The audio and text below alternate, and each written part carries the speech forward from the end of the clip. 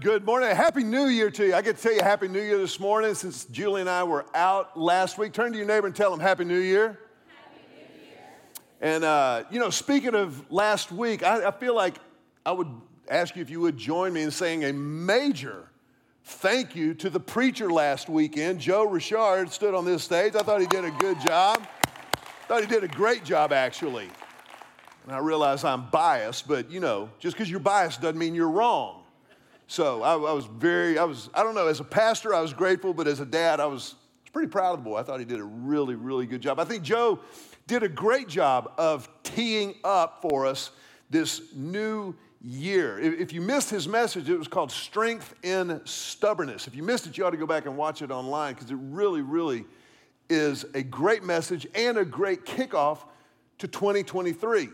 The new year gives all of us, no matter what happened in 22, no matter where you've been or what you've done or what has been done to you, the new year gives every single one of us a fresh opportunity to recalibrate our priorities and to reevaluate our progress, to be able to say, are we really and truly taking ground on the things that matter most? What is it that we're prioritizing in our lives? And this new year will really come down to one thing. No matter what your opportunities, no matter what your obstacles, no matter where you have been or where you are going, 2023, just like every single day of our lives, will come down to one thing: decisions.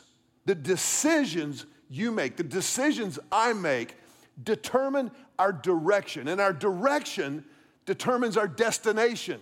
I don't really like to use the word destiny, although it's used in the Bible from time to time. It's been so co-opted in our culture that destiny kind of has this ethereal woo-woo vibe to it. I like destination. I like directions for where God is leading, who He has called us to be and what He's called us to do. And it's our decisions that determine our direction, the trajectory of our travel, if you will, the joy that we have in the journey, the purpose in our passage.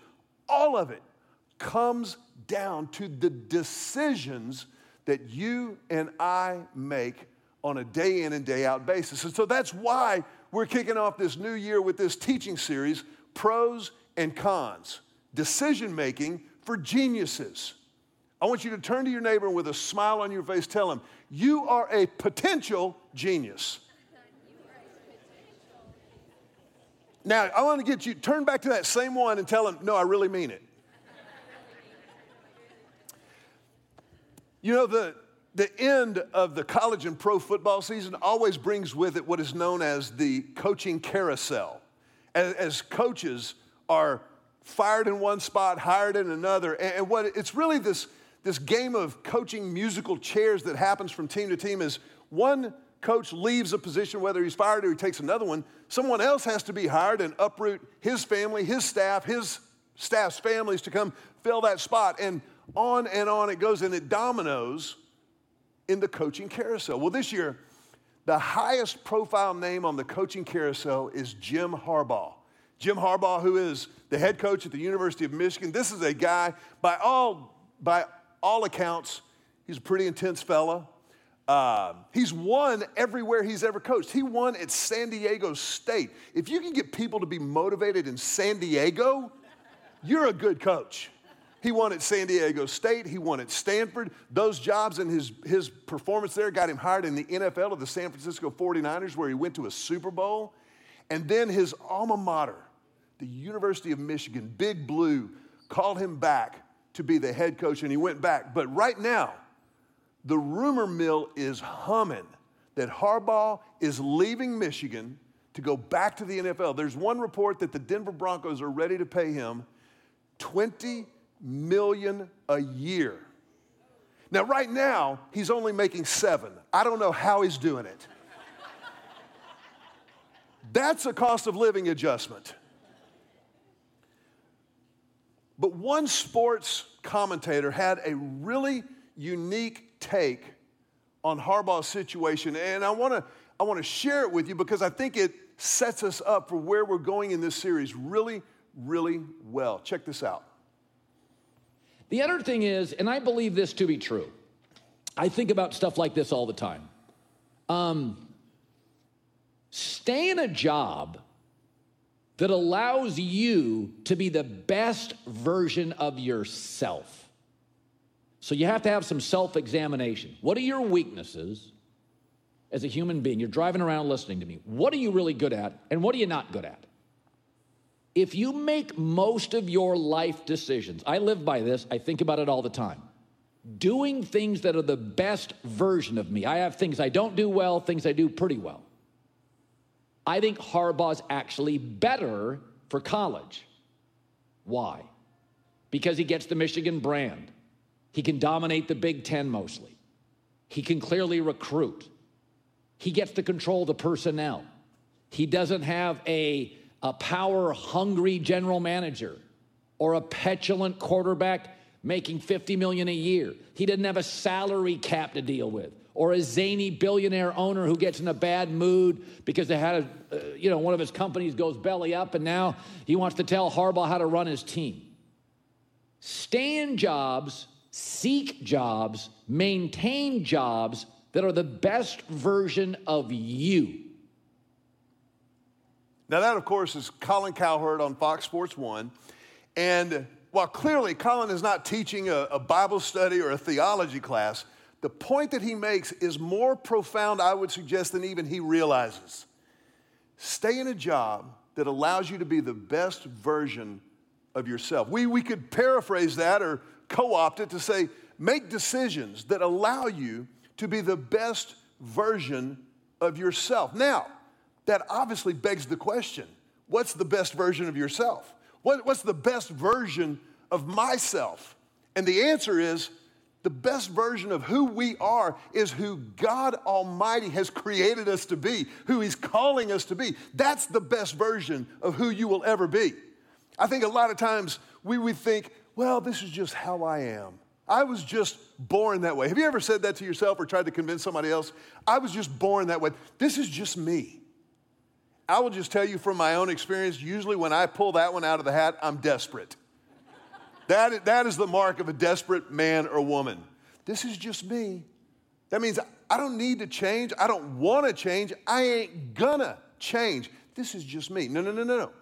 The best version of you is who God created you to be, who God has called you to be. I want you to do so. I want you to help me preach this sermon and turn to your neighbor again with a smile on your face and New Year's passion in your heart and tell them, you're a pro.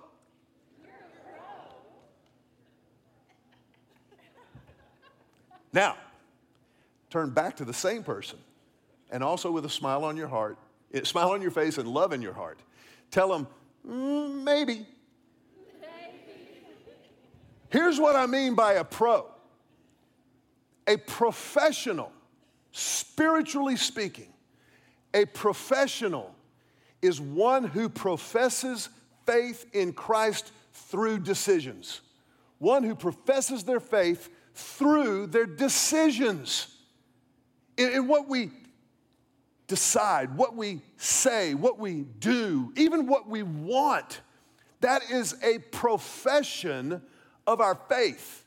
And as such, when we correlate our faith and our actions, we are being professional. We're professing what we believe about God and that we believe what God says about us. That means you're a pro at that point. That means that as followers of Christ who are professing our faith in our choices and decisions, that means we are putting away amateur Christianity. We're putting away amateur mindsets, amateur words, amateur actions, amateur wants and desires.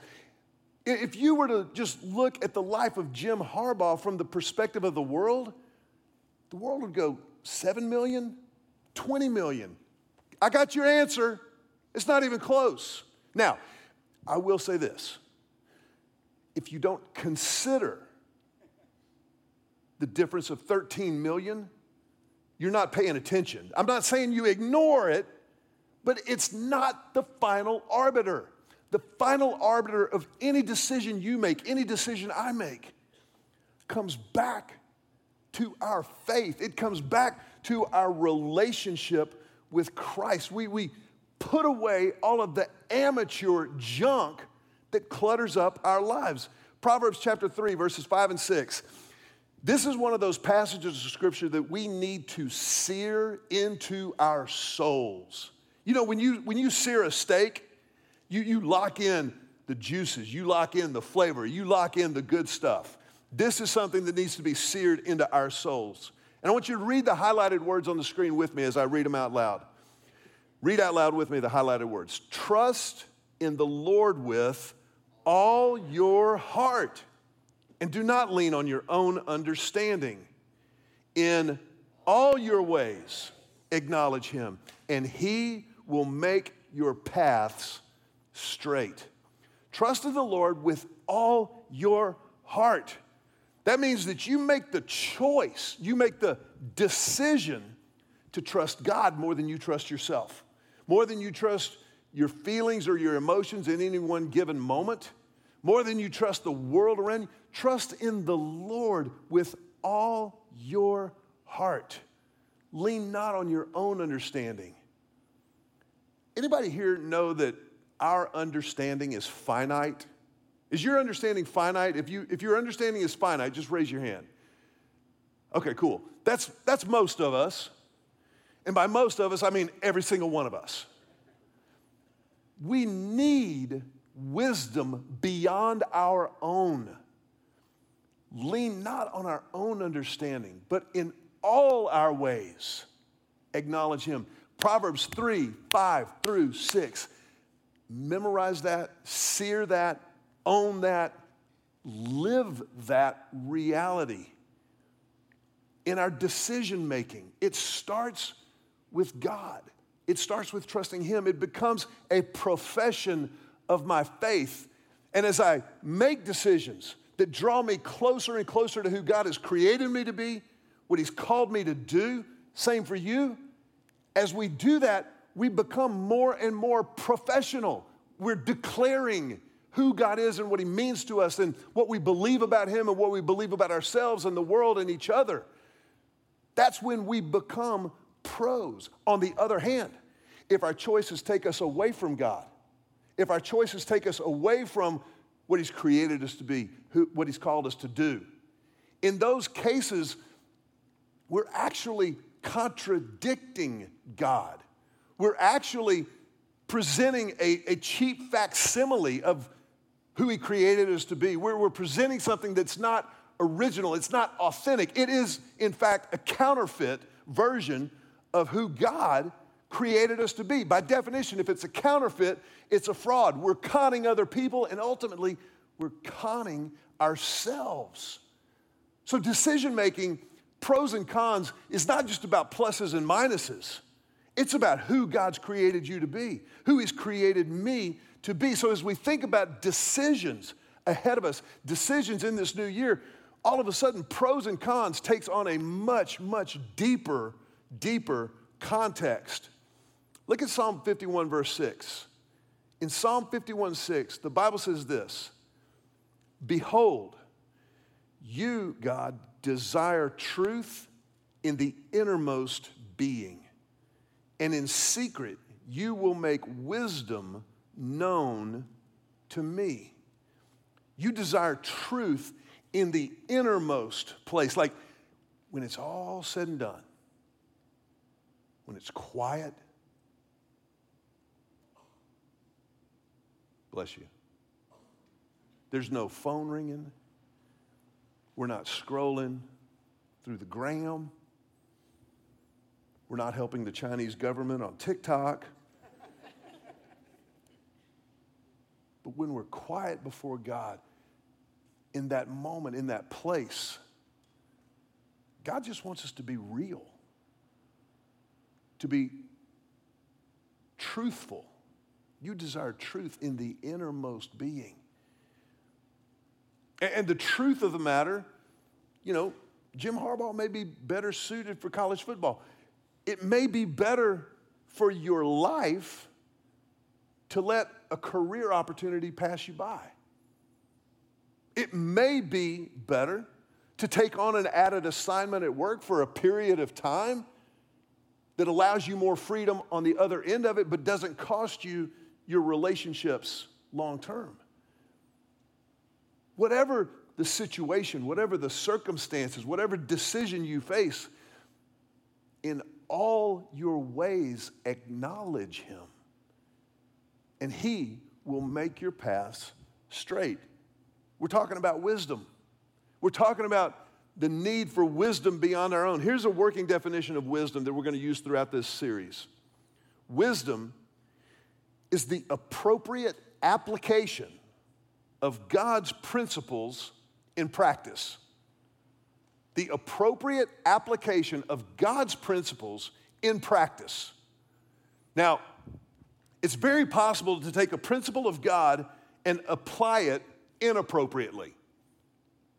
But wisdom says we take the principles of God, what he has given to us biblically and scripturally, and we apply them appropriately in practice. We develop the skill of applying the wisdom of God day in and day out. Now, every decision we make matters, but some matter more than others. You know, the fact of the matter is, it matters what you eat for lunch.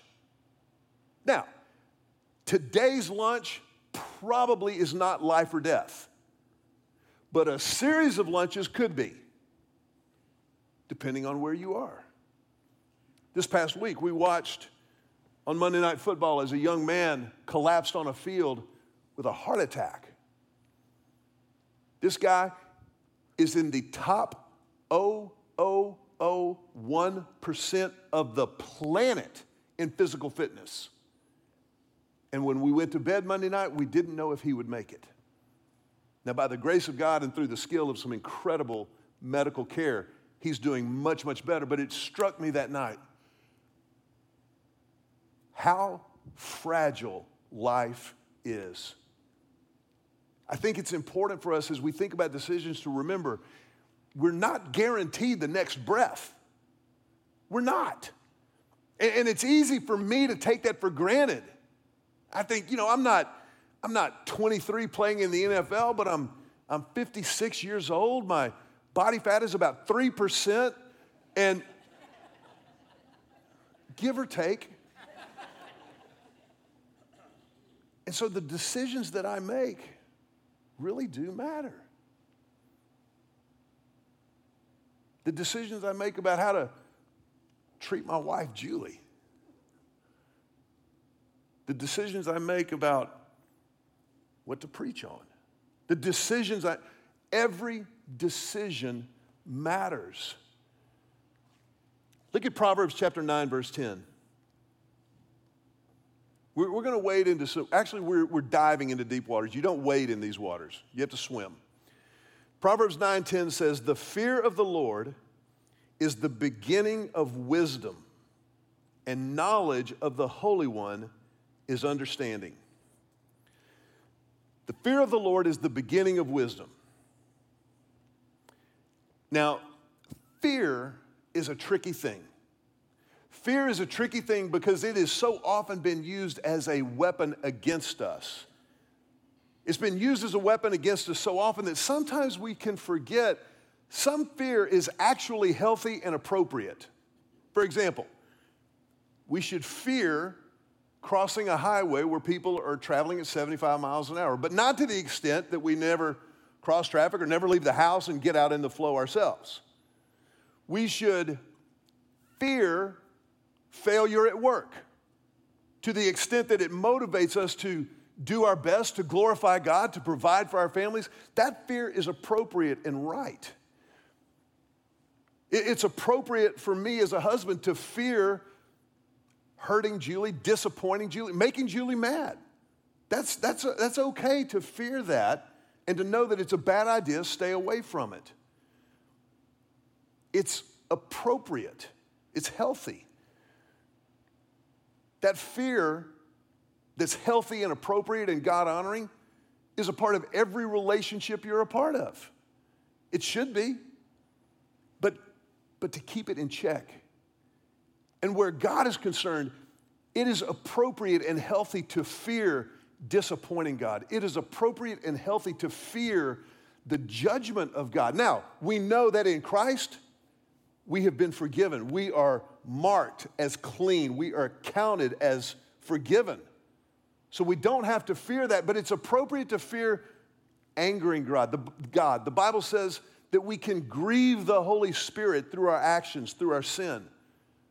I fear grieving God. That's appropriate.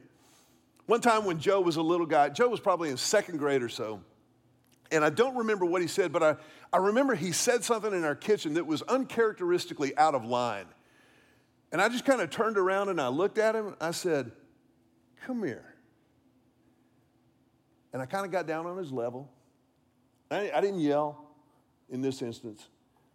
And I said, "Hey, Hoss, I better never hear that come out of your mouth again. Do you understand me?" How many of us know how manipulative kids can be? How many of us know that in the room? Let me tell you what my little boy said in second grade. Joe goes, "Dad, you're scaring me." I said, "Good. Don't do it anymore." Now, some of you are horrified. Just wait with me. Please, hold on.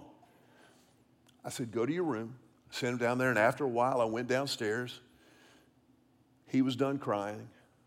And I went over and I sat beside him. I said, "Hey, Hoss, you good?" He was, "Yes, sir." I said, "Are we good?" He was, "Yes, sir."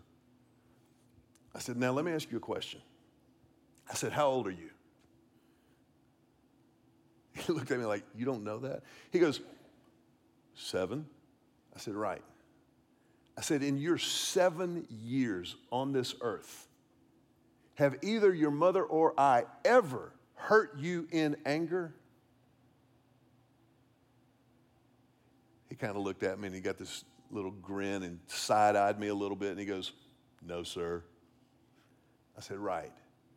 I said, "So how about we take that 'you're scaring me' trash and throw it away and never use it again, okay?" He got it. He's like, "Yes, sir, I understand." He goes, "Hey, you want to go shoot hoop?"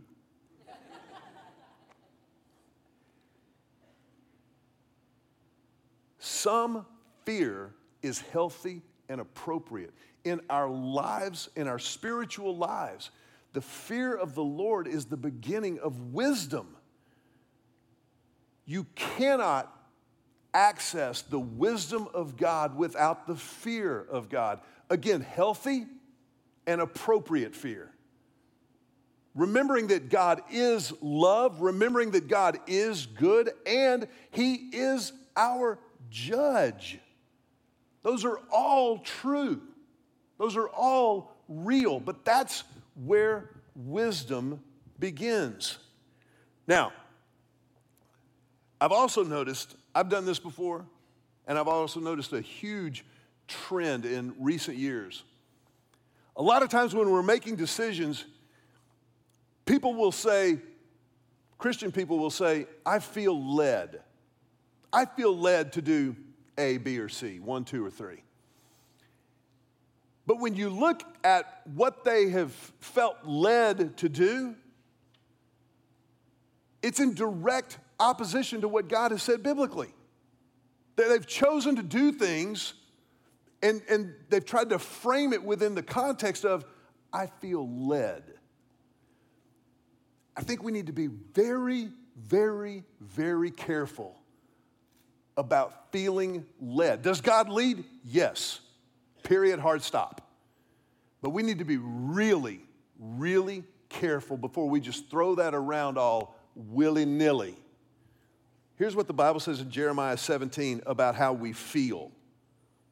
Jeremiah 17, 9 through 10. "The heart is deceitful above all things and beyond cure."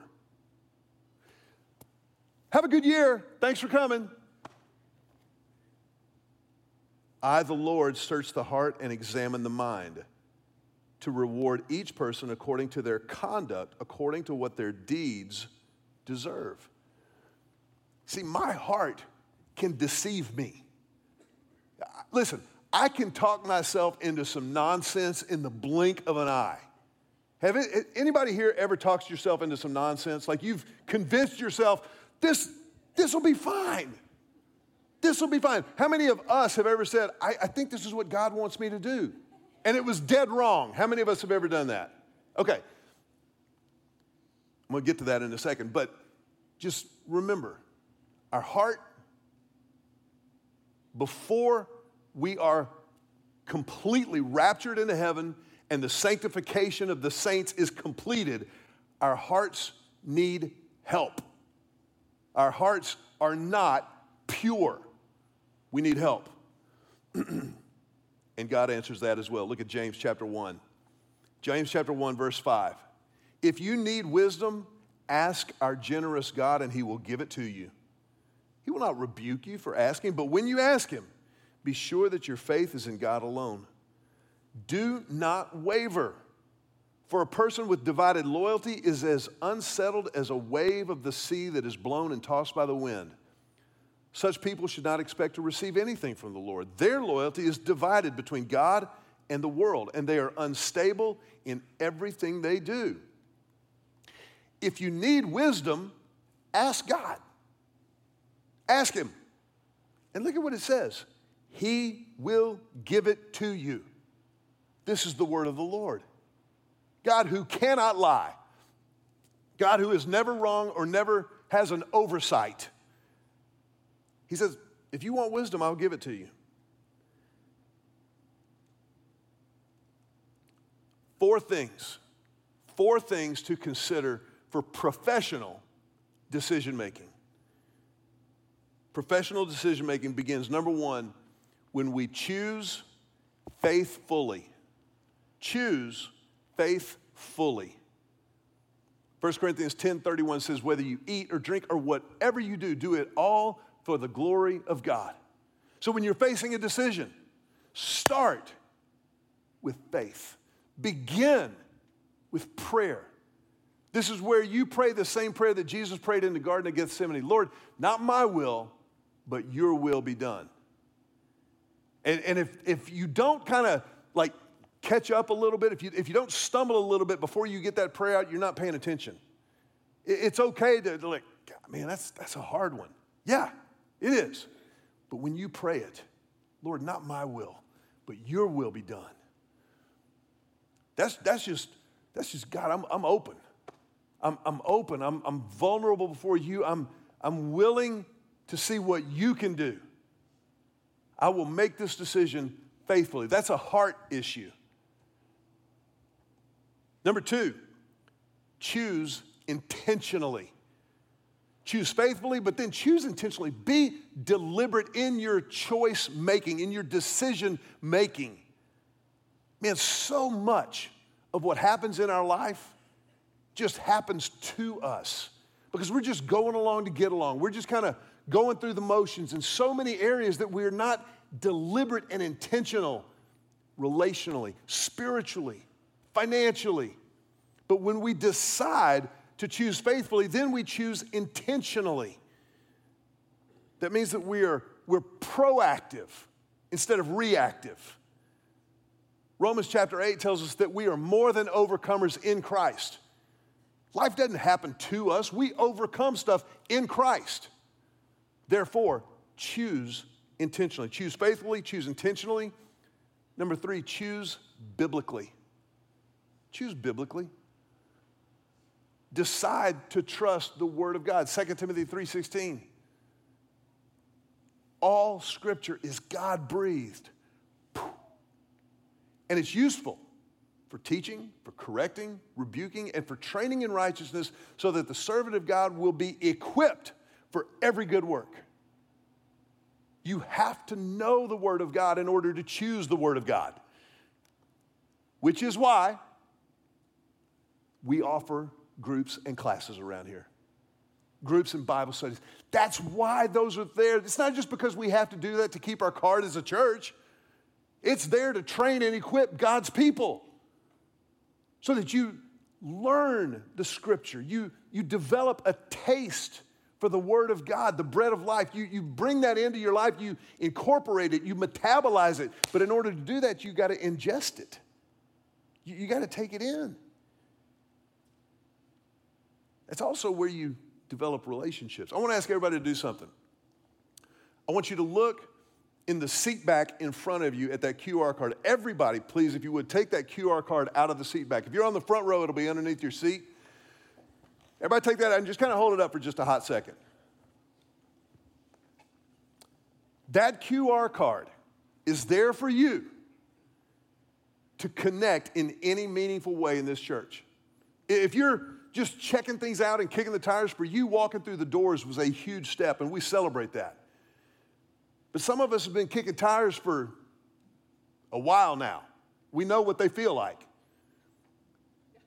Get connected. Use that QR code. Use your phone right now.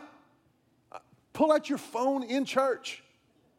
I'd appreciate if you wouldn't call somebody right now, but pull out your phone.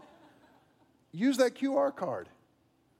If you want to, you could fill it out old school and write on it like, people do. Hand it to someone. We will have folks at the hub on your way out this morning specifically for this purpose. Now, if you don't use the card, if you don't fill it out, we would ask you to put it back in that seat back or back underneath your seat. Just, be a good neighbor. But knowing Scripture, ingesting the Bible allows us then to apply it appropriately in practice. That's wisdom. And number 4 is going to shock you. So we choose faith fully. We choose intentionally. We choose biblically. Number 4, choose freely. Choose freely. Just in freedom. I remember when I was 15 years old, I asked my pastor, Dr. Ed Young in Houston, I said, Dr. Young, how do I know God's will for my life? I thought that was a good question for somebody 15. This was just before I began to feel God stirring in my heart, calling me into full-time vocational ministry. And I'll never forget what Dr. Young said. He put that big old paw on my shoulder, and he looked at me and he smiled. I was still scared. He goes, partner, let me tell you how to know God's will. I was thinking, do I need to write this down? He goes, you love the Lord your God with all your heart, all your soul, and all your mind, and all your strength. I was like, yes, sir, yes, sir. And then he said this, and then do whatever you want to do. Now I have to tell you, in my 15-year-old self, I was very disappointed in that. Do whatever I want to do. What?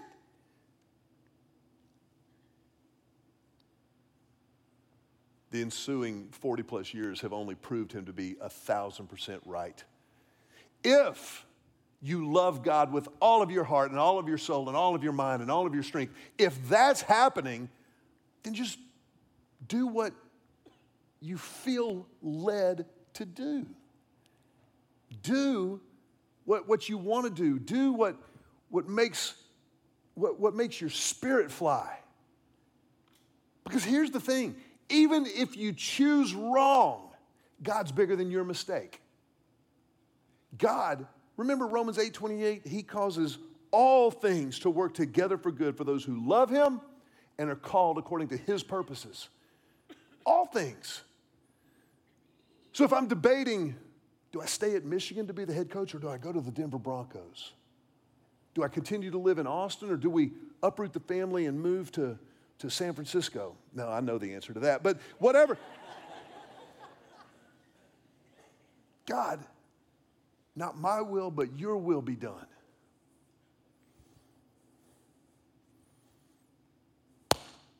This is what I want to do. I want to glorify God. I want to fulfill my responsibilities that he's given to me. And I want to do something that brings me joy in the journey. I want to do something that has purpose in the passage. I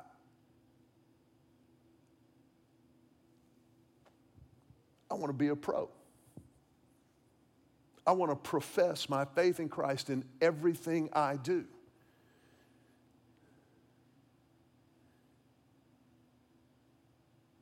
when you're looking at two paths, two courses of action, remember John 14:6. Jesus said, I am the way, the truth, and the life. No man comes to the Father except through me.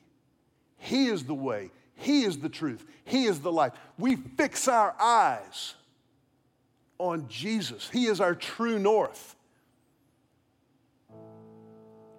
That is how you become a professional decision maker. That is how you live as a professional, professing follower of Christ. Will you bow your heads with me for just a moment?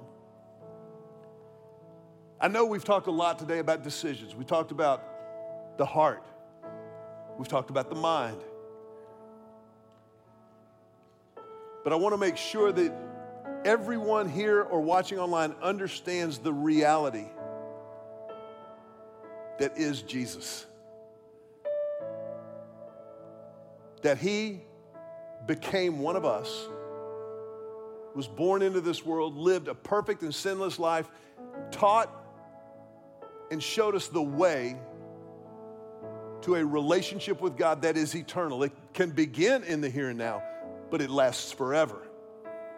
If you're here today and you have never stepped into that relationship, you've never taken that on, we want to give you the opportunity to do that right now. To pray silently, just right where you are. A prayer of commitment. A prayer of surrender to the only one who will never take advantage of your surrender.